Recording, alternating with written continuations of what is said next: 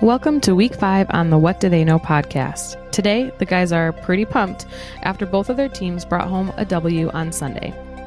The guys both shake up their power rankings this week and add a new team to their top 5. They will also go over their weekly top stories and overreactions. But hey, what do they know? What do they know? Well, we are about to find out what's going on, everybody. This is week 5, and this is the What Do They Know podcast. My name's Nick Hoskins. I'm with my buddy Jeff Garcia. We are both wearing our gear today. This is a rare sighting. This, you can tell today was a good day. Oh, yeah. The Saints won. The Jets won. All is right with the world. The Diamondbacks won last night in a big way. Yeah, if you were going to say it, I was going to say it. Shout out Diamondbacks. D-backs, game 1. 1-0 against the Dodgers. That's right. So fingers crossed there. But yeah, today was a good day for both of us, at least. For 1 week at least. Yeah, well, let's live it up a little bit. Yep.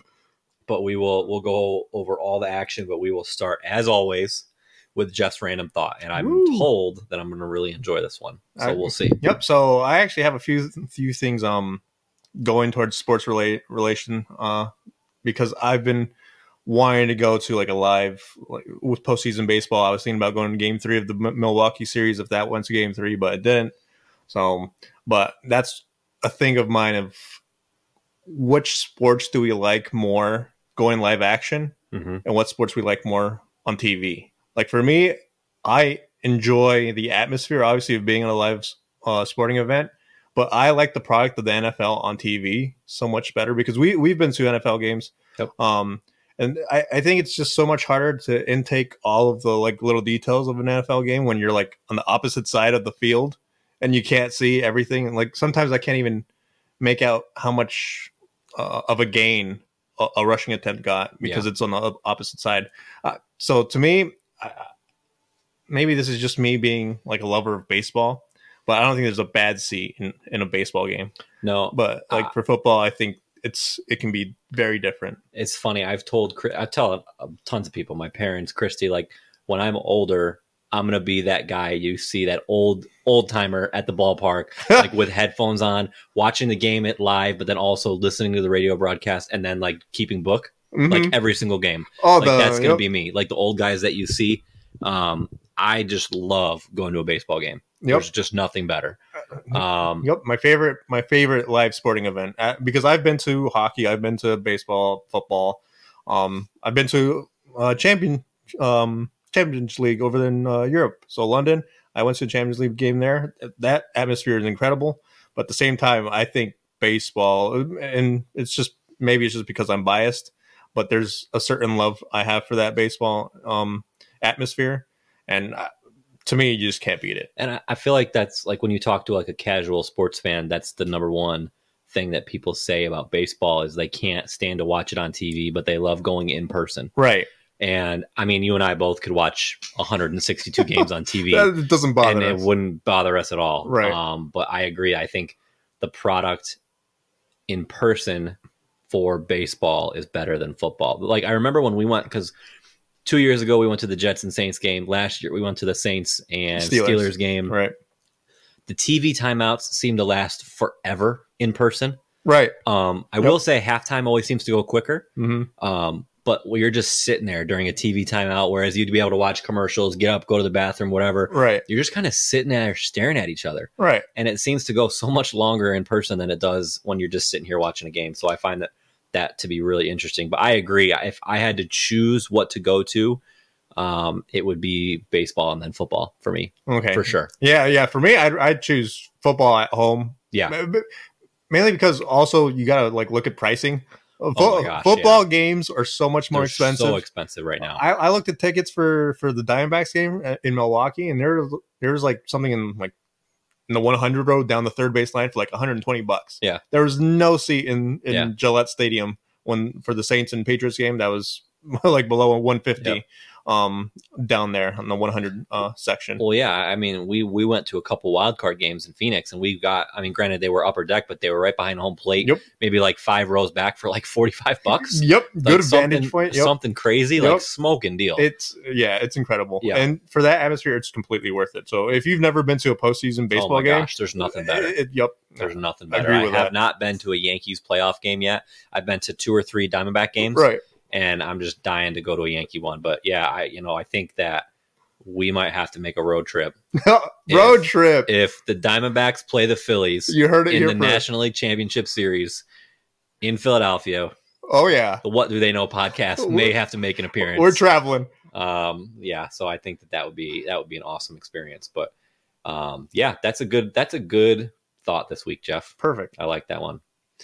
I knew you would. So we will kick it off with our top stories, what we saw this week. I'll go first this week if you don't mind. Yeah, go ahead. So I have a couple things. I actually wrote down 3. Ooh.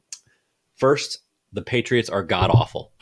What does that say? Because the Jets lost to them. I mean, yeah, I mean the Jets were kind of like in that middle transition to going to Zach Wilson. The Patriots are literally their kryptonite. Right. They haven't lost. They haven't won. They haven't beat the Patriots in like 15 games. Which is just, I think it goes back to like 2014 or 2015. But regardless of the Jets, the Patriots, I mean, obviously they played your Saints today. Right. They lost 34-0. Beat down. Mac Jones just looked awful. Yeah. I mean, the Saints have a very good defense, but to score no points, I saw something on Twitter today. It was from somebody prominent in ESPN. I can't remember who it was, but it said that we can now start to have the conversation about the Patriots being the worst coached team in the NFL. Which, when have you ever heard that about the Patriots? When can you even imagine that's a bold statement, but I don't know. Is it wrong? Like, I mean, they look dreadful today. Like, I know we talked the last 2 weeks about the Saints underperforming, and they just came into New England today and looked like world beaters. Right. And I don't think that's because the Saints are that good.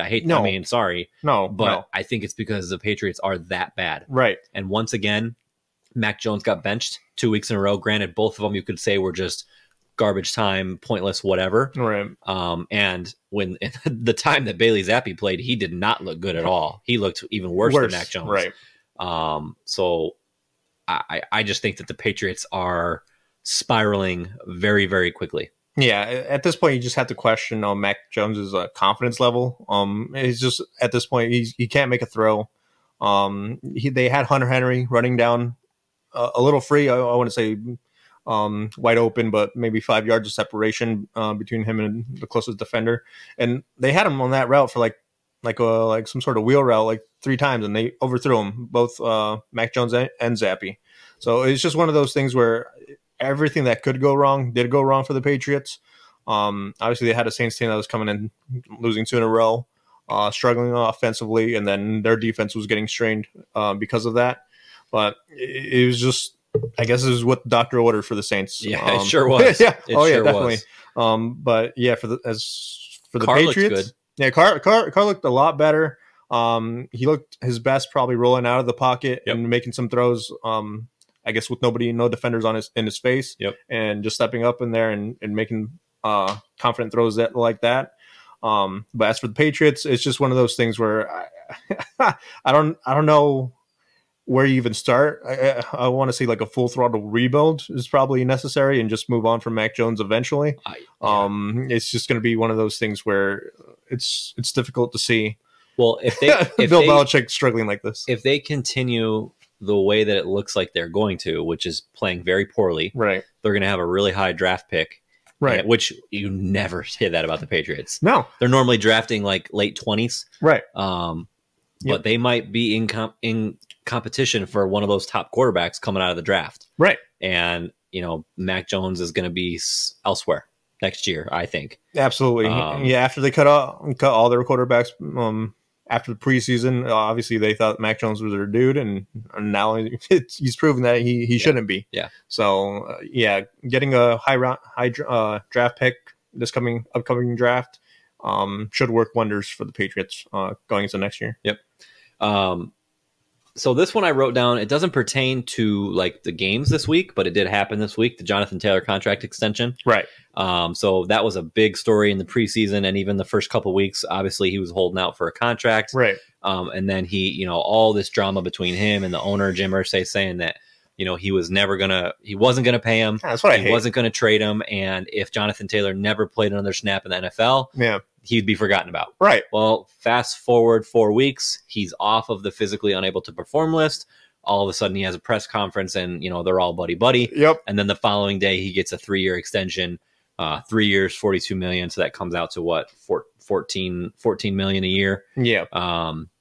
Which I think if he were to get tagged next year, I think a running back gets tagged at around 10.5. So he got about a $3 million bump if he had gotten tagged next year. Yeah, he's now the third highest paid running back behind McCaffrey and Kamara. Yep. What was his guarantees? It was like 24, 25 guaranteed, I think it was. So good for him. It annoys me though, because like if you want to end holdouts, don't pay him. Right. Like I don't know. It's very easy for me to say. And my dad and I have this conversation all the time in just professional sports in general. Like, play out your contract. Right. Like, you signed it, and it was good at the time, and now all of a sudden you're not going to play until you get more money. Right. Like, I can't go into where I work right now and say, hey, I'm not coming to work unless you pay me more. Right. I'd get fired. Right. You know what I mean? Like, goodbye. We'll find another one of you. Right. And so it's like, and it's funny because Zach Moss blew up today. So he did. So he did, which is hilarious. I mean, Jonathan Taylor didn't really play a ton. Yeah, I'm pretty sure eased back into it. Right. But yeah, Zach. It's funny. They even said on the broadcast that you'd think that Zach Moss was the one that got the contract extension. So I just thought that was a really interesting topic, kind of wrapping up the preseason discussion around him. Yeah, if you're Jonathan Taylor or anybody who's, I guess, holding out, like how much, I guess, disrespect do you take from the organization before saying, "Oh, okay, money is going to solve all the problems now"? Yeah, it's just one of those things where I guess I mean, I'm not getting $12 million a year or $14 million a year thrown at me, so I can't say much of it. But at the same time, there's got to be some sort of pride issue that goes into it, especially if you're this all-pro running back that Jonathan Taylor is. You have a leg up. Going into next year, just play out your contract or become a free agent, get tagged, play out the year, or you can even hold out. They got to keep tagging you, and it keeps rising up. At that point, you're making money doing nothing. Yeah. So it is what it is.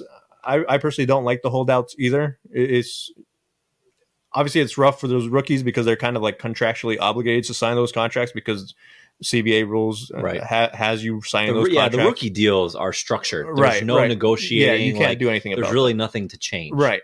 And it puts them in a rough position, but at the same time, holding out is kind of that one thing where it's like you care more about yourself than the team. And then where does that put you with in the eyes of everybody else? And it's crazy because so many guys, like when they're asked about one of their teammates holding out, they're like, hey, that's a business. He's got to do what he's got to do. Right. I'd be like, no, dude, get your butt here. Right. Like, I want to win. I want to win. Right.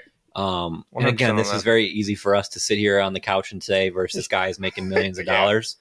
But I just, we're on the same boat on that. It's going to be one of those things that continues until somebody just doesn't get paid. And on that topic, look at what happened with Le'Veon Bell. Right. He held out. He didn't play a full year with the Steelers. Mm-hmm. He came back and ended up signing a deal for either equivalent or less money per year than the Steelers were going to give him. Mm-hmm. Signed it with the Jets.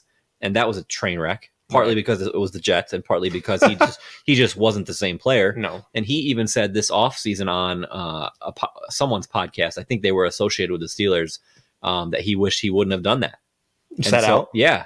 And so that, I mean, I think that's all you need to know right there when you're an owner. Again, super easy for us to sit here and play GM. Yeah, play GM. But right. Hey, what do they know? Yeah, what do they know? That's exactly right. So I thought that was interesting. And then last one, Desmond Ridder. Had a big boy drive today. He was so again, I listened to a lot of national sports radio during the week. Mm-hmm. I'm in the car a lot. And they had one of their segments they did was, which quarterback gets benched first. And overwhelmingly, people were picking Desmond Ridder.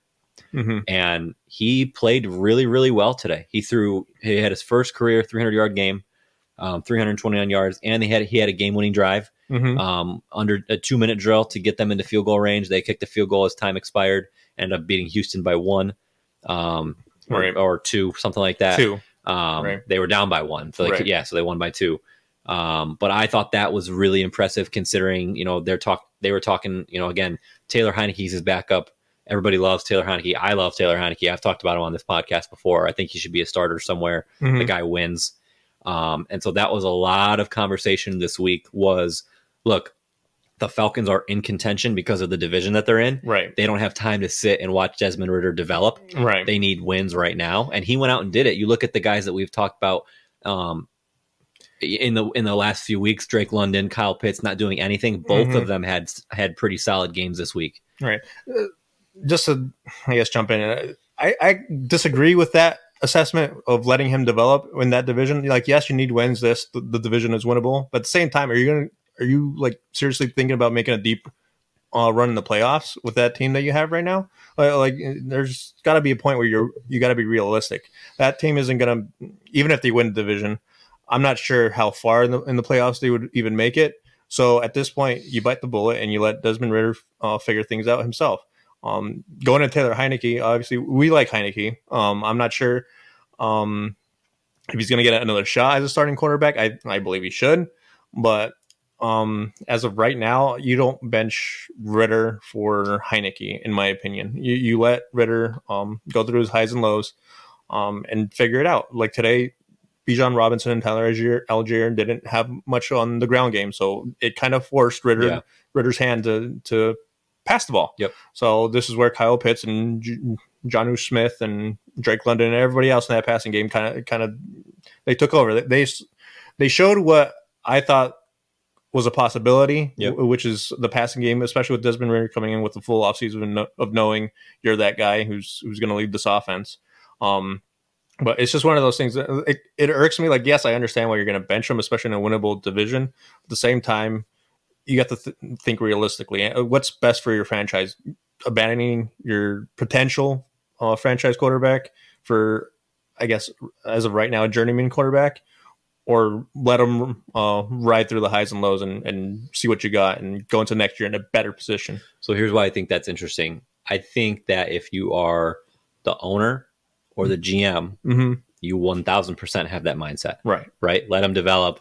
Let's see how let's give him time. If you're the head coach, you're saying, get that dude out of here. Give me somebody who can win. So I don't lose my job. Because Arthur Smith, he got hired when Robert Saleh got hired for the Jets. So he's in his third year. They have a ton of talent around him and they haven't done anything. So again, topic on national media was like, look, Arthur Smith is going to have to make a move to save his job. So I think that's also an interesting component because that kind of prolongs that at least one more week because he gave him no reason to have that conversation after this week. Right. I mean, last year they had against a really hot Houston Texans team. Yeah, absolutely. I had Houston as my upset for this week, but Atlanta pulled it out. I mean, last year they came in with Marcus Mariota as a starting quarterback. Right. It's not like it was Desmond Ridder. What did you expect? Yeah, exactly. So you can't blame. I understand Arthur Smith's seat is a little hot, but at the same time, you can't put all the blame on him. So that's where I'm at with that. Okay.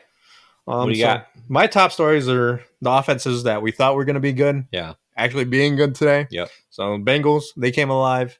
Jamar Chase had 3 touchdowns. Yep. Joe Burrow finally looked like he passed over Hill with that calf injury. Saints offense, I'm still not completely sold. I saw that game. I think the passing game still has a little bit left to evolve. I think it was mainly Kamara on the ground game, Kondre Miller. A little bit on the receiving end out of the running back position. Chris Olave only had 2 receptions. Right. One of them was a touchdown. He almost had another one, but it's really incomplete. So it's just one of those things where there's still timing issues going on there. So personally, I love the result. Obviously, 34-0. How can you not? But at the same time, I am very cautious about looking optimistically on that front.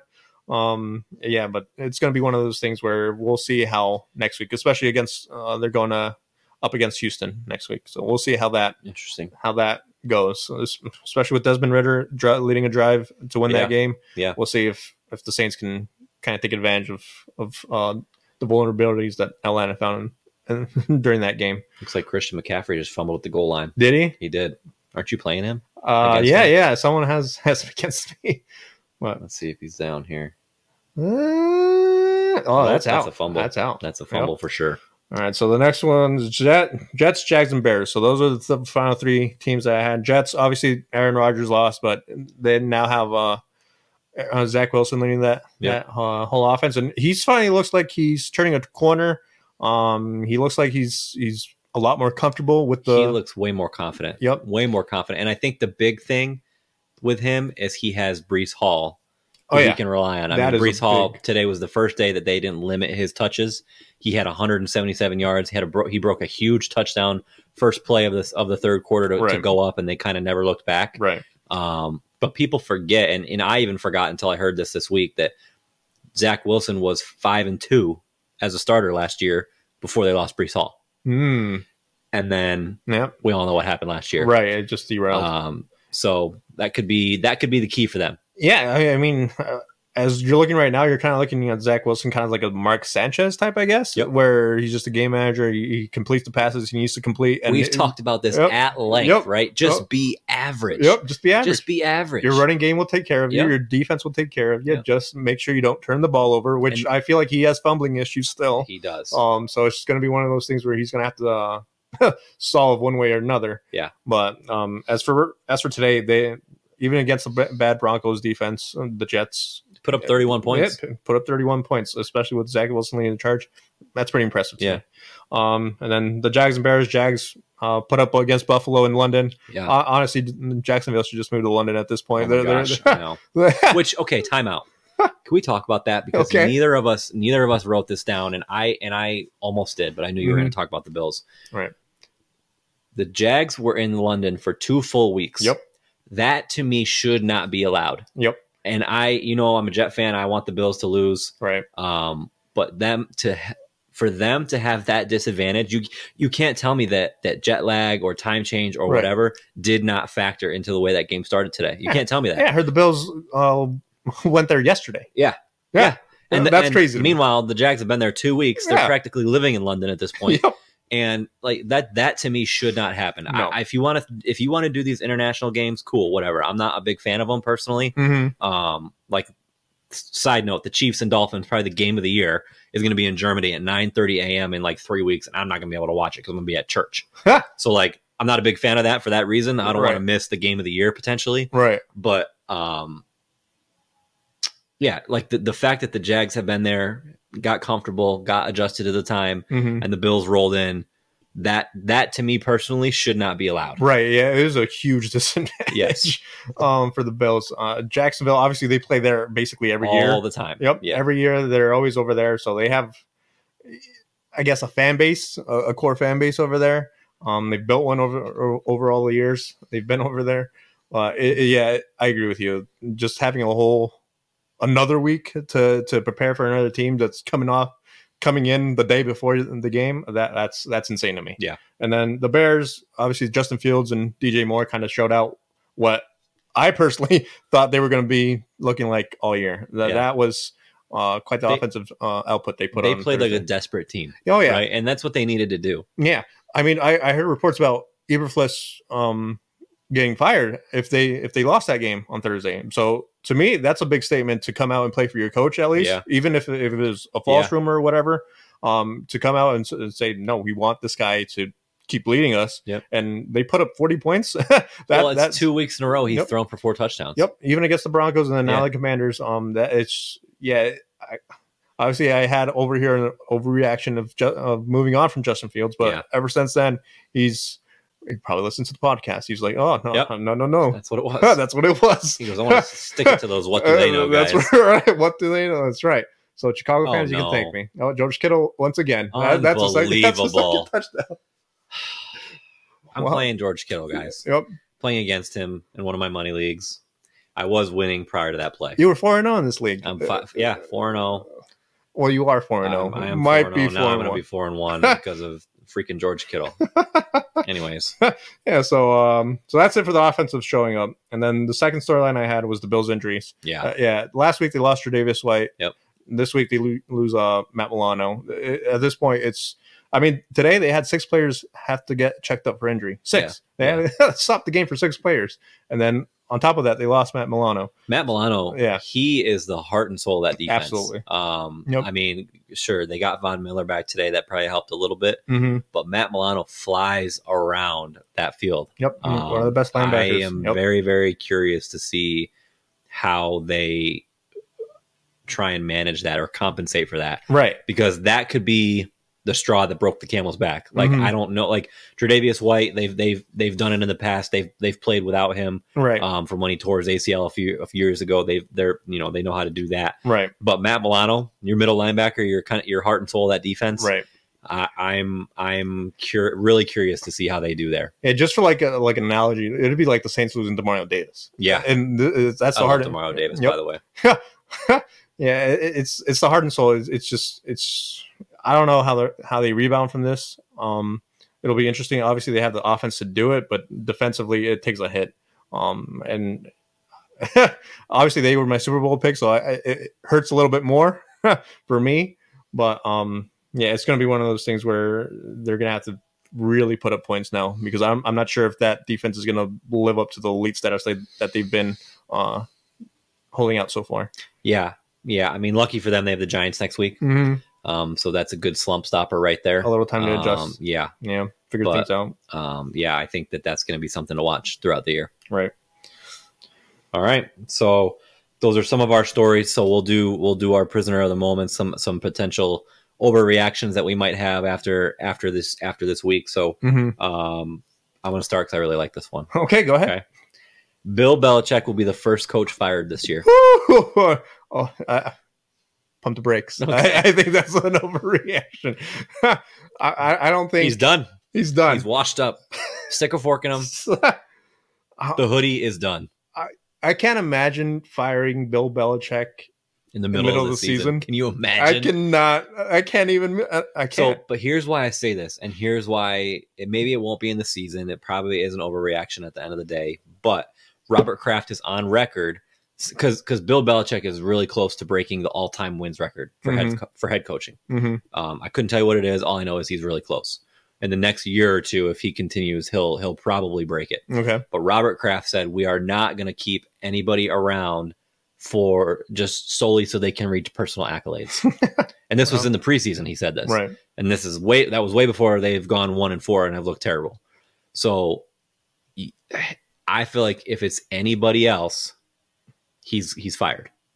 Either this week, next week, whatever. He's on the hottest of hot seats.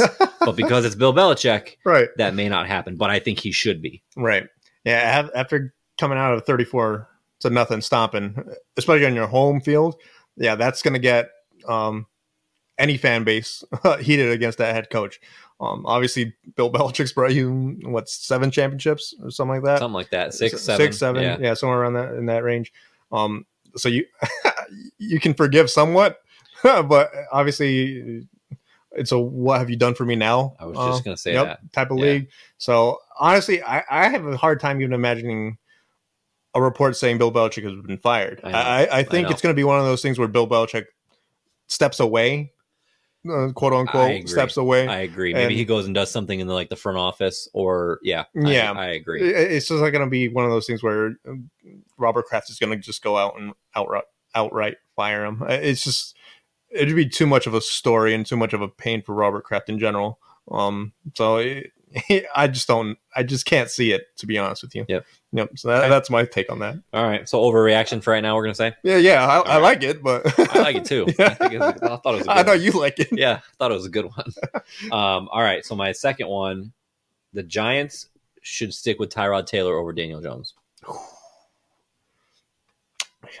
I'll go with overreaction with this one. Okay. Barely. Side note, we don't know what Daniel Jones' status even is. Apparently, he had a neck injury today and didn't come back, and they ruled him out pretty quick. I think it was midway through the fourth quarter. So who knows? It may they may have to stick with Tyrod Taylor by default. Right. But I liked what I saw from Tyrod when he came in. He moved the ball. There was rhythm. He hit Darren Waller a couple times, got other guys involved. The offense just looks so stagnant with Daniel Jones and Tyrod Taylor. I mean, he's one of those guys that I feel like has he's a Heineke. He has gotten screwed over so many times. He was a stud with the Bills. Mm-hmm. He when he punctured his lung with the Chargers. Yep. He was the starter in front of Justin Fields. He's to no fault to his own. He got I think it was like what is it? Some sort of shot in the chest, and they punctured his lung, and then Justin Herbert came in, and the rest is history. Right. The guy can play. Yeah. The guy can flat out play. Yep. And I mean, he showed that today. Granted, it was, you could call it garbage time, whatever. It was only a 2-possession game at the time. Mm-hmm. And so they were moving the ball. He was getting people involved. He was scrambling. Daniel Jones is mobile, but Tyrod Taylor is a different kind of mobile, in my opinion. Right. He's just quicker. Yep. And so I think that, they just paid Daniel Jones $40 million That's exactly the reason why you can't move on from him. I know. It's the first year. Yeah, if it's year 3 or even year 2, maybe. But year 3, yeah, you pull the trigger maybe. But year 1, I that's just too big of an apple to bite. I know. That's you admitting that you need to be fired. Yeah. If you do that as a coach or a GM, you're gone. Yep. There's no coming back from that. Yep. So I'll go for overreaction right now, but I agree with Tyrod Taylor being very underrated throughout his career. Okay. Yep.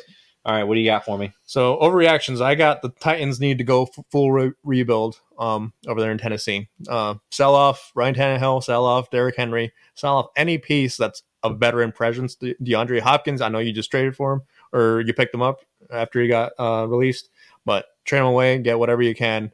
As of right now, they're splitting carries right now with Derrick Henry anyway. So it's just one of those things where you got to embrace the youth.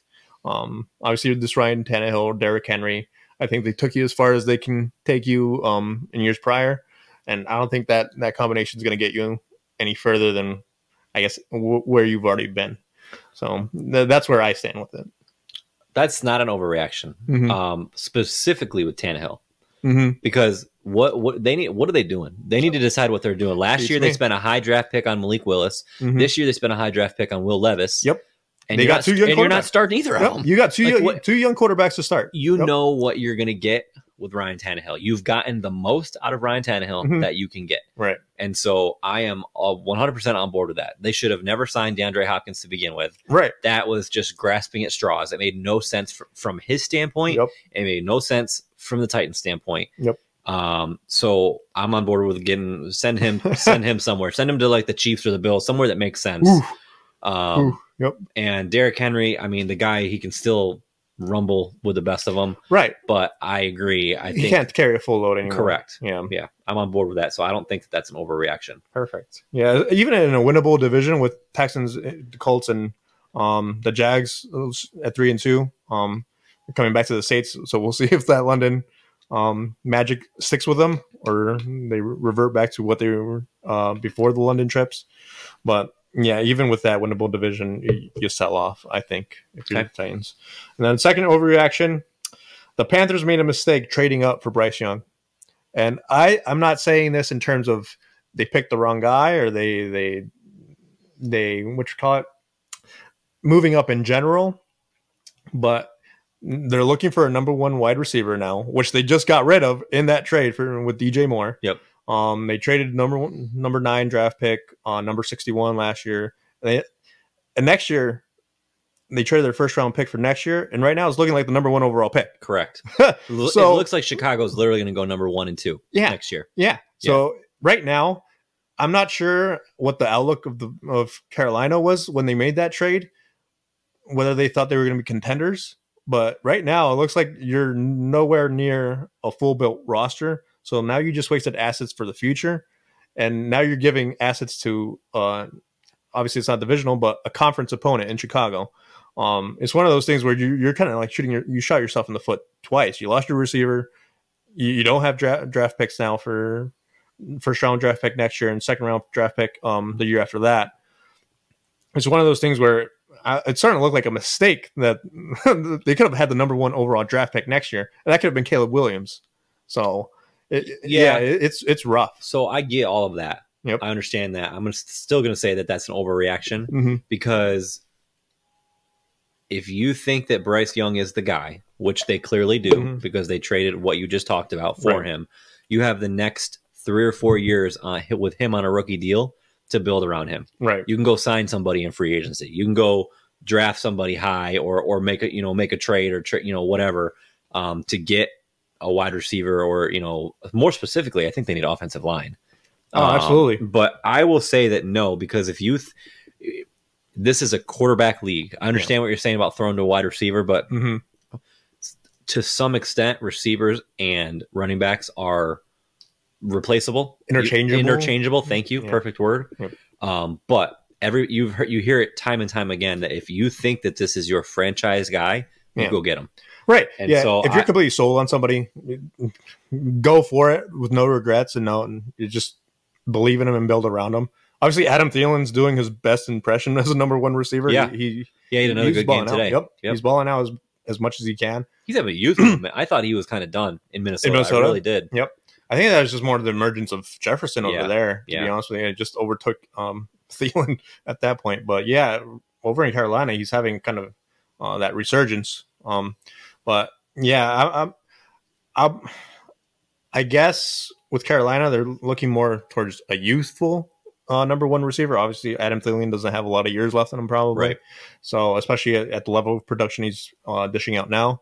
But it's going to be one of those things where if Bryce Young, if you don't get the pieces to build around Bryce Young because you don't have the assets anymore, because you traded them all away, all of a sudden that Bryce Young pick looks a lot worse than what it actually is. Yep. So Carolina kind of put themselves in a bad position. Okay. So I have a bonus overreaction that I literally just thought of the second now. Well, the last 5 minutes as we were as I was casually live on air watching this game. Okay. So this overreaction. Tell me if it is or not. Okay. The tush push should be illegal in the NFL. So timeout for those who don't know or aren't familiar. Right. It's a new thing that happened in the last year or two. The Eagles really invented it. And they call it the tush push because basically you throw everybody on the line of scrimmage. Mm-hmm. You put the quarterback under center and you put 2 guys directly behind the quarterback. And this is for short yardage where you need a yard 2 yards, whatever. And they snap the ball and the quarterback just does a quarterback sneak, but the 2 guys behind him run up and push him as hard as they can to give him that yard or the 2 yards or whatever. Right. The Eagles, I think, are 1,000,000 when they run that play. They cannot be stopped. No. And now it's starting to catch on. It's a copycat league. Everybody else is doing their form of it. I think the only person I've ever seen get stopped was last week with the Chargers. With the Chargers and my boy Brandon Staley. Your boy, there's no weekly rant. Brandon Staley. I know he's off. They were on bye today, so he got spared. He got spared my wrath. But I'm curious to hear your thoughts if you think that it should be illegal or not. It's such a 50-50 for me. Obviously when players complain about it, they complain about safety. Obviously, there's a lot of bodies. It becomes more like rugby in a way. Yep. You got all that mass, and especially up front with all those defensive linemen and offensive linemen, it becomes an issue. And I'm not sure if there's some sort of, I guess, NFL rule that prohibits how many people you can have right there directly in front of a snap. I'm not sure if there is or not. Yeah, because if there is, then shouldn't there also be one against the offense for having X amount of players behind the snap or something like that? Obviously I don't know, but it's just one of those things where it's coming. Stop it. Figure out a way to stop it. Yep. Suck it up.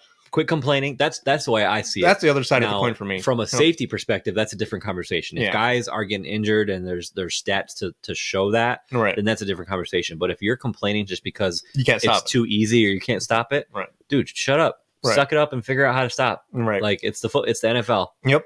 And as soon as someone stops it, there's going to be some sort of play blueprint. Yep. Yeah. And then tight end's going to leap out and then bam.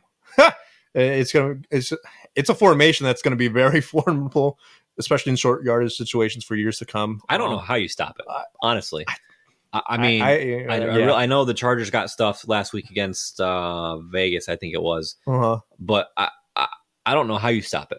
put your I really don't. For me, you put your biggest boys right there, front and center. It doesn't matter if they're defensive ends. I don't care what they are. You put them right there in front of the ball. You know exactly what's going to happen.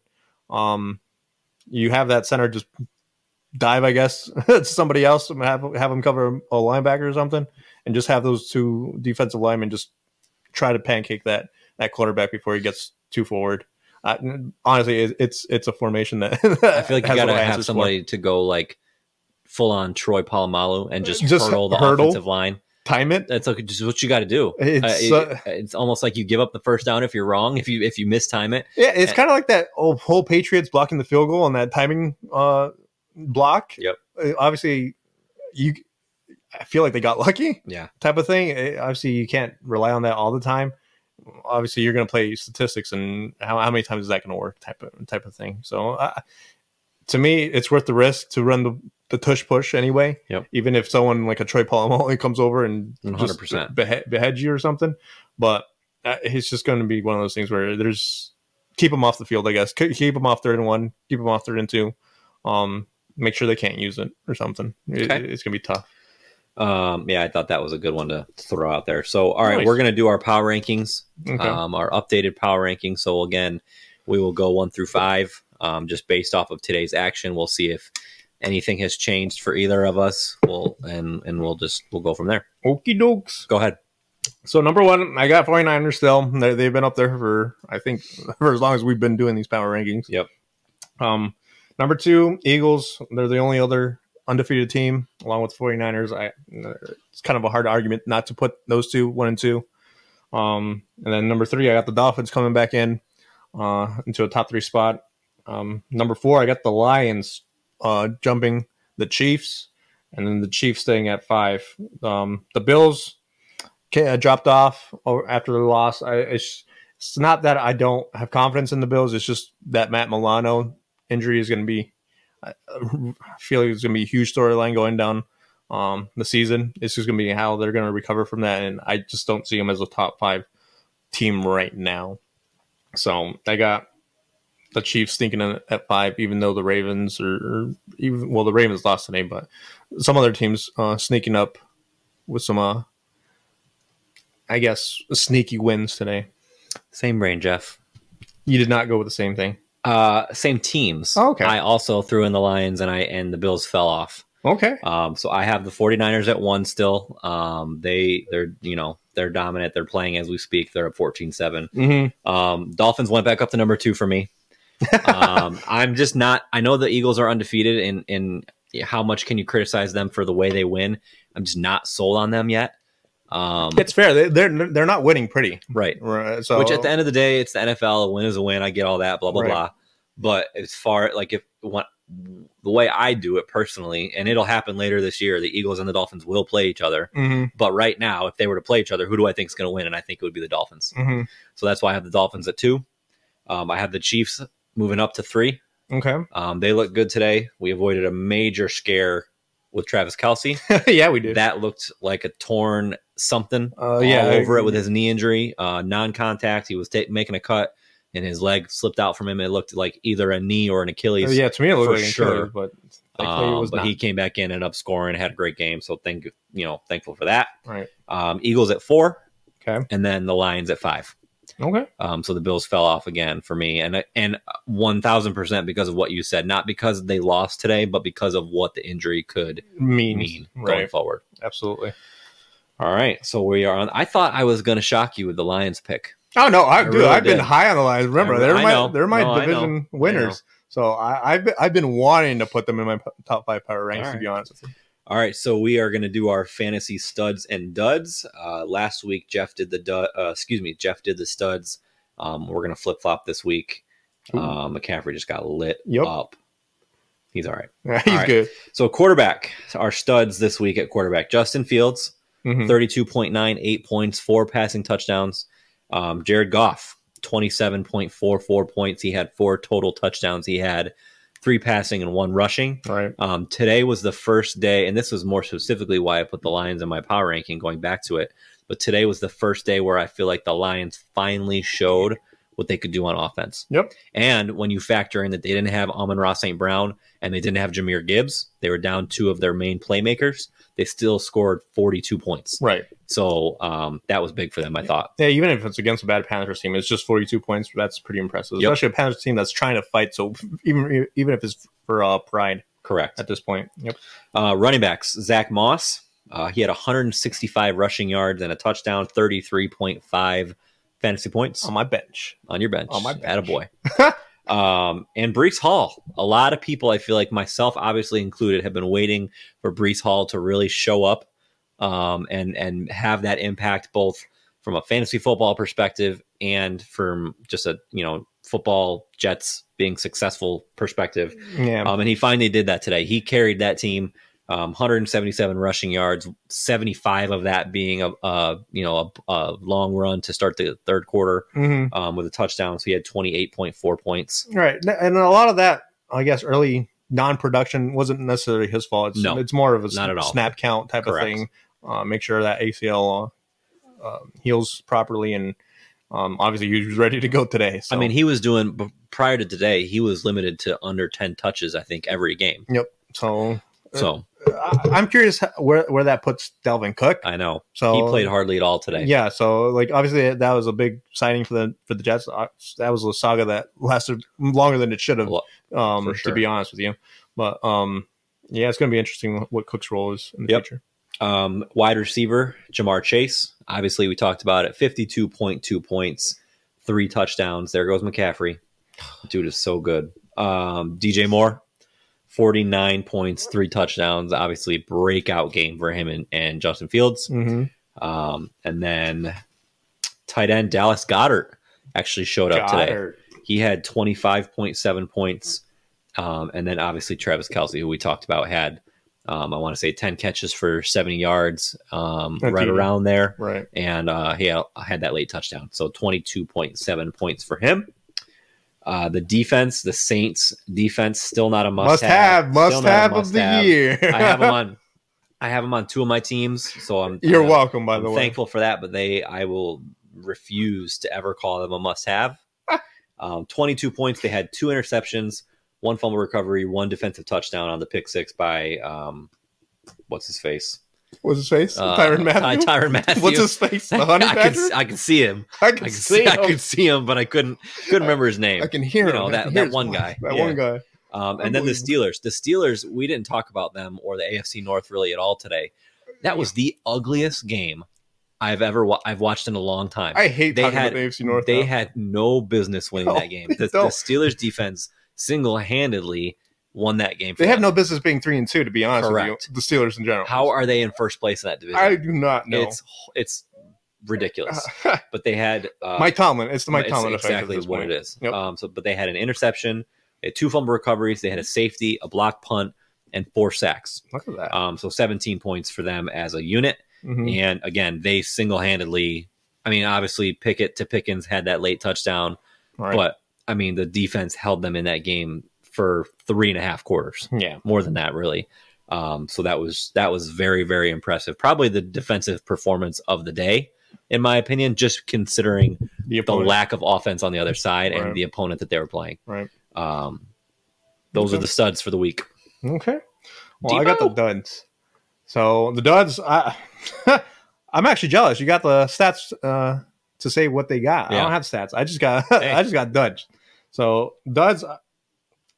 I'm a little conflicted putting him on here because he got injured and it's not his fault, but I did anyway because he hasn't completed 3 games out of the 5, and that's Anthony Richardson for Indy. Obviously, he's put up a lot more points than we expected him to, being a rookie quarterback in his average draft position. I feel like he didn't even get drafted in some leagues, but it's just going to be one of those things where you have to be safe, I guess. If you start him, it's going to be a tumultuous road to travel because you don't know if he's going to finish that game or if he's going to get hurt or something like that. They're going to have to totally change his style of play. Oh yeah, absolutely. They are running him way too much. Mm-hmm. Yeah. It's obviously a couple weeks ago or last week he was out with a concussion. Today it's an AC joint, so that's going to affect his shoulder. Obviously, Derek Carr. That's what Derek Carr was affected by last week. So we'll see if they sit Anthony Richardson, or if they play him. I honestly, at this point, if you're relying on Richardson to be your number one quarterback in fantasy, you got bigger problems. You got big problems. To be honest with you, he'll show out when he does, but you can't rely on, especially on a championship game or playoff format. That's going to be tough. But besides him, I got Daniel Jones. Obviously, Daniel Jones left with injury as well, but he was in long enough to where he was a dud. It's at this point where it's just consistent. But that dude is taking a beating. Mm-hmm. They had 11. He got sacked 11 times last week against Seattle, and another 6 or 7 today. Yeah, he's not getting any help from his offensive line at all. But as a quarterback, you have to make some sort of adjustment, even if it's hot routes all over the place, even if it's running the ball. I don't care what you do. But at some point, you got to make the defense kind of earn those sacks. 11 and 6. I gotta wonder how many are on him at that point. Well, that's fair. Yeah. So, and then lastly, Lamar Jackson. Obviously, AFC North battle. You can't. I personally am reluctant with AFC North quarterbacks in general. Obviously, you got Pickett, Jackson, Burrow, and Deshaun Watson. But those are some tough defenses you have to play over there in the AFC North. So these games will show up, but it's kind of a letdown when Lamar Jackson came off 3 consecutive 25-plus points on fantasy. Running backs, Ramondre Stevenson, another disappointing day for New England. We talked about it during our divisional breakdown in fantasy when we covered the AFC East. Do not draft New England running backs at all, as long as Bill Belichick is there. It's just one of those things where you just never know what's going to happen and how it's going to play he out. He also fumbled a pitch today that really, he should have had it. Right. Yeah, I'm wondering how much focus and concentration is there. Like you said earlier about coaching, how well they're being coached or how well they're being prepped for game day. And then secondly, I got Derrick Henry. At this point, I don't even know what to make of Derrick Henry. I think 2 weeks ago he got like a lion's share of the carries, and he looked like he was going to start taking full charge of that committee that they had with Tyjae Spears, I believe his name is. But today Tyjae Spears got the touchdown rushing, and Derrick Henry got left with I guess the scraps. So it's just going to be one of those things where I'd be reluctant with Derrick Henry being your number one running back there. And wide receiver, Devontae Smith, one catch for like 6 yards. Yeah. Obviously we know where the targets went to. Dallas Goedert and AJ Brown also. AJ Brown, that makes me nervous. AJ Brown, ever since AJ Brown threw his little tantrum. Yeah. Devontae Smith has been less of a focal point in that offense. So if you got Devontae Smith, if you can sell high, I'd probably sell high, to be honest with you. Nico Collins, right there in Texans. Dalton Schultz is actually getting looked at now. He was my sleeper for the AFC South. So it took a little while for CJ Stroud to kind of make that connection with his tight end. Obviously, we had the saying that young quarterback's best friend is his tight end. CJ Stroud is finally starting to look his way. So it's just one of those things where Nico Collins might not be the focal point every week, but he will. He's a good wide receiver 3. But today was definitely a letdown, especially with Robert Woods getting 9 targets. Well, Robert Woods. I was just gonna say. So you kind of contradicted what I was just gonna say, but what's his name? Tank Dell. He left injured, I believe. Yeah, so I was going to say that Nico Collins might be something to watch next week if Tank Dell doesn't start. Right. But if Robert Woods is getting all these targets, then maybe not. Right. Yeah. Well, today they played at Atlanta. I know they got Kyle Fuller there. He's a very good cornerback. So he holds his own over there in Atlanta.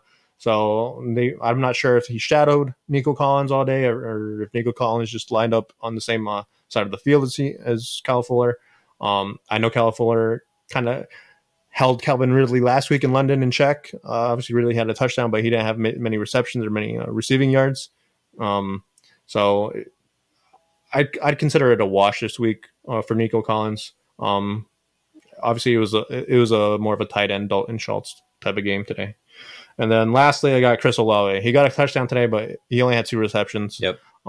It's second week in a row. He should have had a second. But he dropped it in the end zone. But it's going to be one of those things where, like I said earlier, I'm not completely sold on the passing game being there for the Saints yet. Obviously, today was Kamara and Kondre Miller. So we'll see where that develops. And Michael Thomas is a bigger presence than what people realize in that Saints offense. The tight ends are not very used, but it's going to be Michael Thomas and Rashid Shaheed, and then the running backs.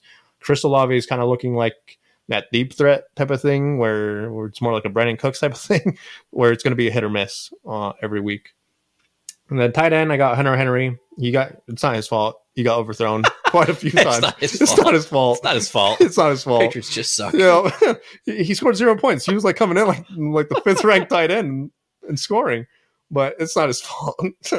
So we'll see if Mac Jones or Zappy turn it around or something. But poor Hunter Henry, poor guy. And then Tyler Higbee. This is going to be something going forward. Obviously, Cooper Kupp's back. So with Tyler, he just signed a new contract too. Yep. So Tyler Higbee, I'm not. If you have him as your number one tight end, I'd be super nervous yep, about that. You still got Puka Nacua over there and Cooper Kupp. It's going to be one of those things where I'm not sure how many targets are going to be left for Higbee to intake. Which, side note, Puka might be the best receiver ever in the history of the game. Chalk it up now. Where did this guy come from? Like, BYU, I know like we talked about it. Storm and Mormon. I know. I just can't get over how good this guy is. Yeah, he's crazy. Showing out. He was what, 5th round pick? I don't know how he got it. Yep. Couldn't even tell you. Never heard of him before. What do you know? Yeah, exactly. Yeah, exactly. So, and then defense, Commanders, obviously, that was probably a streamer pick. Yeah, with the Bears' offense being a little bit of a struggle and not being up to their potency, but Commanders laid not even a goose egg. They laid a -5. So if you stream the Commanders' defense, sorry. Yeah. And then the Bills, obviously Jacksonville had their hiccups offensively, but they went over there and dealt with injuries, and they only put up 4 points, which is still okay, but it's not something that we've been used to with the Bills defense. Well, and I was just going to say it's a big letdown considering the amazing performance they had against the Dolphins last week. Yep, absolutely. So you thought they'd be coming in high and like ball out, but it's a combination of injuries and travel and all this stuff, and they just allowed Jacksonville to kind of get the upper hand on them. Yep. But yep. Alrighty, so we will finish off the week with our picks. So I gained a game on you last week, Jeff. So you did? I went 2-0 this week. So I had the Colts over the Titans as my lock, and then I had the Saints over the Pats as my upset because the Pats were actually favored in that game, believe it or not. Yep. You went 1-1. You had the Lions over the Panthers as your lock, Okay. and then you had the Texans over the Falcons as your upset, which that almost played out. Right. Last second field goal knocked off the Texans. So as of right now, Jeff is sitting at 7-3, and I'm sitting at 6-4. Look at you. Yeah. So making up ground. Making progress. So I'll do my picks right now just because I have them written down. I don't have yours. Okay. So my lock for next week is the Bills over the Giants. I know we've talked about the Bills defense, all the injuries, blah, blah, blah. I don't think it's going to matter. Sunday Night Football in Buffalo against the Giants. I think that they will be just fine. Sounds like a Tyrod Taylor coming out party against the Bills. I would love that. I would love that. And then my upset, I'm actually really surprised by this line, and it could very well change by next Sunday. But as of right now, the Bengals are 2.5-point favorites over the Seahawks, which the Seahawks are 3-1. They're playing great football, and the Bengals, I mean, they won today, but they played the Cardinals. There's still tons of questions around Joe Burrow's health. Obviously, right. Jamar Chase pretty much carried them today offensively. Oh, yeah. But I have the Seahawks over the Bengals as my upset. Okay. So let's hear it. What do you got? So for my lock, I got the Dolphins over the Panthers. That's a good one. Went out on a limb on that one. Yeah. And then upset, I got the Bears over the Vikings. Vikings are favored by 3.5. Like it. Obviously, the Bears are putting it together offensively over the past 2 weeks, and the Vikings kind of have their struggles defensively, as I've talked about since. You said 3.5? 3.5-point favorite? Yep. Since I talked about it since our divisional breakdown. But yep. All right. That's it. So those are our picks. Jeff, I feel like we had really good energy this week, and I feel like that's what happens when our teams win. We actually are more excited to talk about our teams. You know how difficult it is to watch football when your team loses? Especially in the early game? Yeah. Oh, it's rough. Tantalizing. It's rough. That's Yeah. But good news. We didn't have to do that today. Nope. They both won. Nope. Jets made it a little closer than they probably should have. But all right, so that's the show. We are wrapping up, and we will be back and better than ever next week to go over week 6. Mm-hmm. And hope you guys enjoyed. Again, anything that comes up throughout the week, any topics that you want us to discuss, anything that you think would be interesting, feel free to hit us up on social media. We are on Twitter, Instagram, Facebook. You can text us, email us. I mean, whatever you want to do. Stop me in person. Yeah, and just say, hey, think this would be a good topic for you guys to go over, and we would love to cover it. Right. Anything you guys want, we'll go over. We want it to be entertaining for you. Right. So let us know. And other than that, we will see you next week. See you next week. Goodbye. Thanks for listening to What Did They Know podcast. Make sure to follow us on all of our social media outlets to see future episode details. And don't forget to send in any questions or topics that you want to see the guys discuss in their weekly episodes to come.